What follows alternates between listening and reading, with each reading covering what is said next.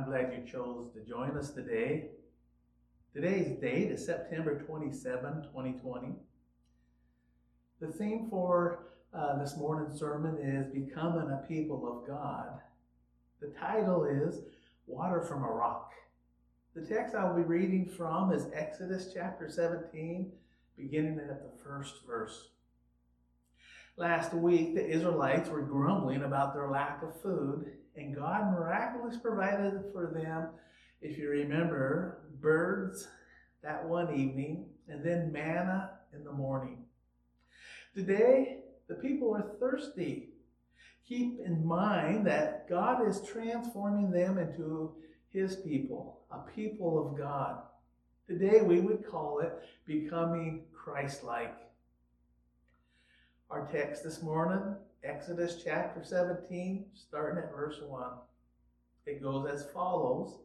At the Lord's command, the whole Israelite community left the wilderness of sin and moved from place to place. Eventually, they camped at Rephidim, but there was no water for the people to drink. So once more, the people complained against Moses. "Give us water to drink," they demanded. "Quiet," Moses replied. "Why are you complaining against me? And why are you putting the Lord to the test?" But tormented by thirst, they continued to argue with Moses. "Why did you bring us out of Egypt? Are you trying to kill us, our children, and our livestock with thirst?" Then Moses cried out to the Lord, "What should I do with these people? They are ready to stone me." The Lord said to Moses, "Walk out in front of the people.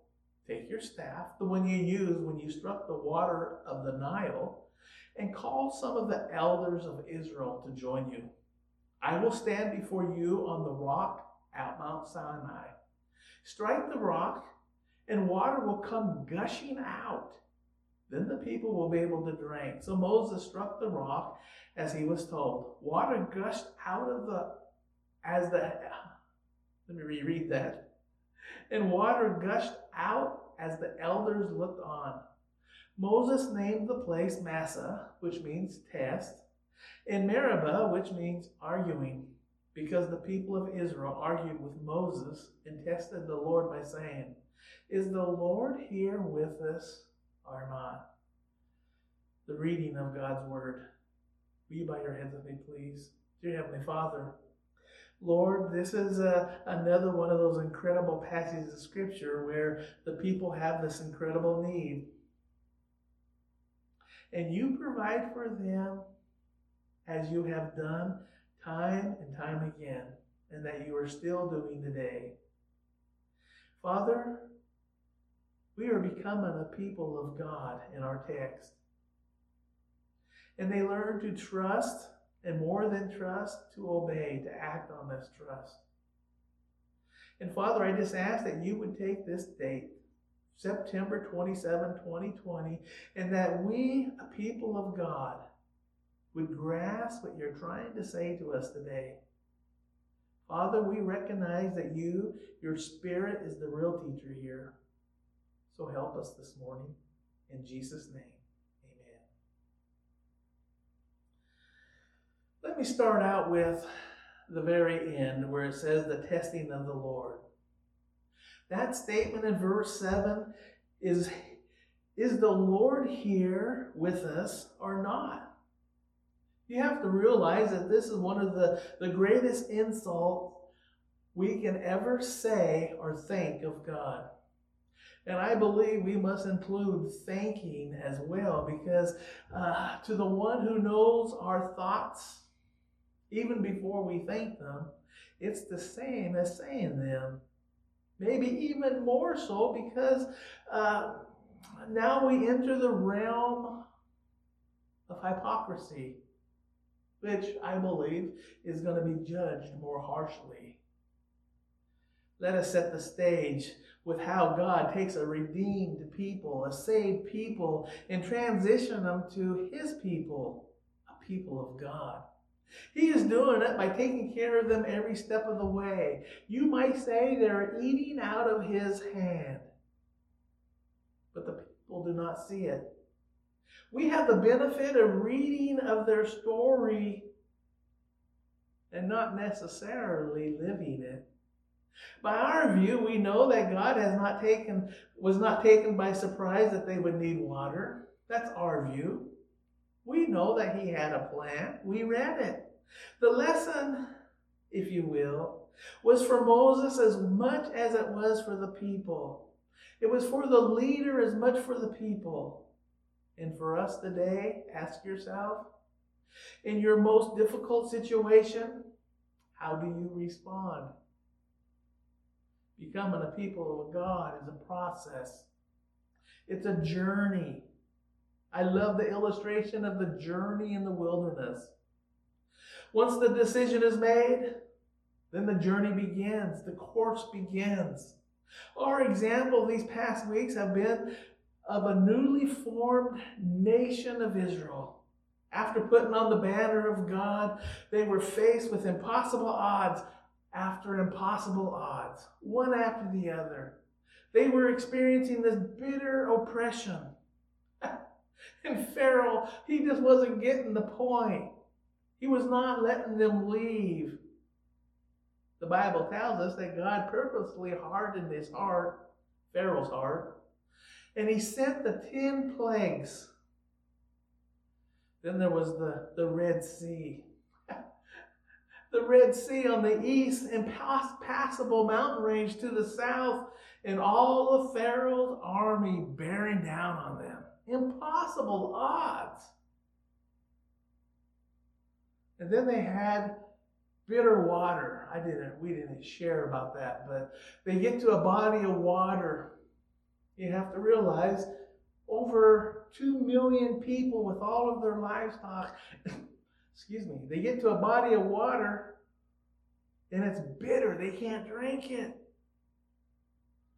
And then last week we have the running out of food. And then this week, now they're thirsty and there's no water in sight. These are all impossible situations. Who would have thought that they would ever get out of these predicaments? Who in their right mind would predict that they would be able to escape? Be able to escape Egypt's grasp? Be able to cross the Red Sea of all things. No place to turn, and God makes a place for them to go through the Red Sea. And the Bible specifically says, on dry ground with a wall of water on the left and a wall of water on the right. Be fed meat and manna in the desert? Really? And now water from a rock that supplied water for all of their needs. I tried to envision this. Moses, by the direction of God, strikes a rock and water comes gushing out to supply all of their needs. Who would have thought? And yet that's exactly what the God of the universe did. I'm reminded almost every time I talk to Brother Dave, he talks about Luke 1:37, for nothing is impossible with God. Nothing is impossible with God. I want you to ask yourself this question. Did any of these crises that I just mentioned take God by surprise? Do you see a knee-jerk reaction from God from any of these events? No. God knew well in advance what and how they would come about, and he knew exactly how he was going to respond. Not taking anything away from these miracles in the least, but all these events, all these miracles, even the miracles of water from rock, all represent God's willingness to do the same for you. Christ followers, let's place ourselves in the text. All these happenings, all these events represent a very real and present danger to their existence. Our text today, with being thirsty and no water in sight, is no different. How would you respond? Putting yourself in their sandals, how would have you acted? Would you be the one to get on the bandwagon and accuse Moses of derelict of duty? In your current situation, whatever it may be, has any of this taken God by surprise? Didn't he know that a pandemic was going to hit this past year? Didn't he know that there'd be these fires in the west and hurricanes in the south and southeast, and of all things, first week of September, snow in the Rockies, Denver, Colorado Springs. Nothing has taken him by surprise. So, knowing that, how do we respond? I believe, getting right down to the nitty-gritty, we have a couple choices. We can grumble and cry that it's not fair, but as Christ followers, we need to be careful. We are not putting God to the test in sinning. It's not the test. It's the testing. I believe God is up to an honest question of to why. I believe he's up to that. That's not the problem. But we sin by stating he is unable. Is God here with us or not? I think we can personalize it. Like God supplied the needs of the Israelites, he will take care of our needs as well. The question is timing. Will he be early? Will he be early? Historically, no. Being on time? I believe that is where we have a problem.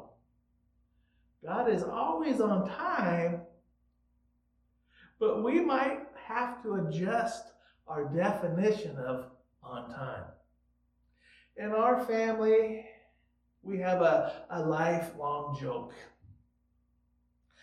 You need to realize that Kathy and I were older, 27 when we first started dating.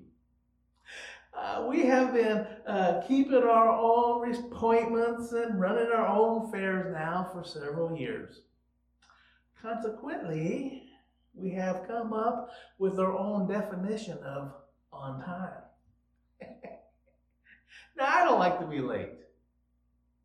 To be on time, to me, is being settled and ready for the appointed time. I mean, car parked, checked in, and prepared for what comes next by the appointed time. The joke is, Kathy's definition of being on time is really,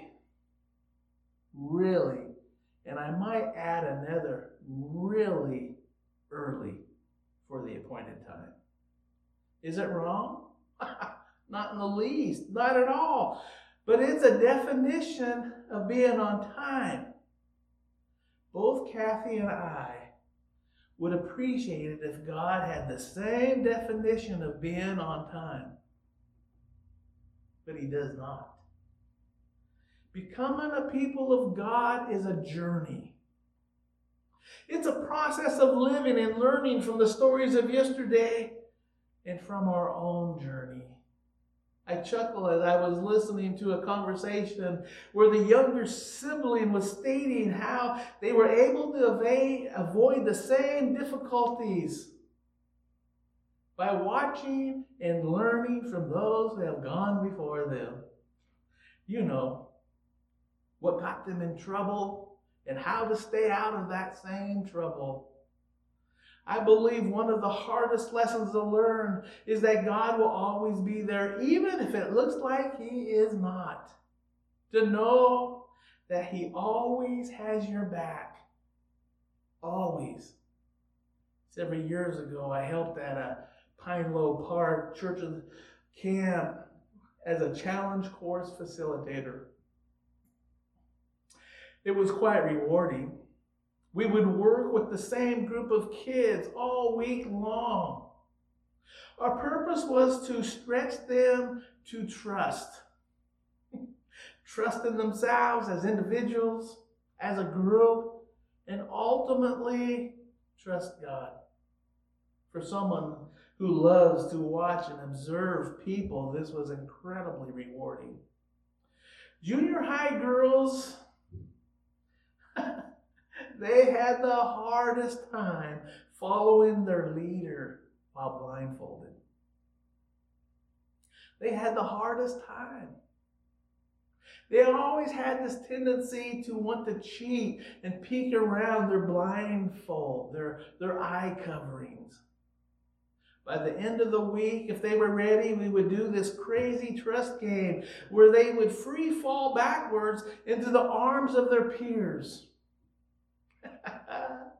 If they were ready, we would climb up this 5-foot platform. They would lace their fingers together like this, blindfolded, and with the instructions that they would have to stiff up like a board and allow me to push them off backwards into the arms of the peers. Some would get on the platform, get all ready, and then change their mind. Some would change their mind again after the encouragement of the group. You can do it. You can do it. We got you. And go through with it. For those who were able to trust, it was life-changing. Their friendship level through that bond would be for life. Scary? It's scary. Oh yeah, it's scary. I know, because I had to go through that same procedure, that same game every year. God is asking you to trust him. It's kind of like a crazy trust game, except it's not a game. It's your life. It's becoming a people of God. Big Daddy Weave took an old hymn and changed it up a little. When we walk with the Lord in the light of his word, what a glory he sheds on our way. While we do his good will, he abides with us still, and with all who will trust and obey. But he never can prove, but we can never prove the delights of his love until all on the altar we lay.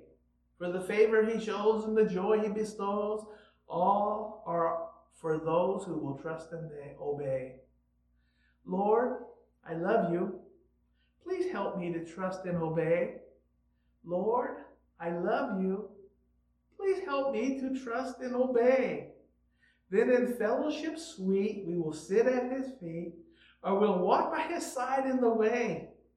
What he says we will do, where he sends we will go. Never fear, only trust and obey. Trust and obey, for there's no other way to be happy in Jesus, but to trust and obey. Bow your heads with me, please. Christ followers, we are on a journey. We will have difficulties. We will have tests. We will have trials. And it will look like nobody's there to help us. And it is like a crazy trust game where God is saying, I have your back. Take the plunge.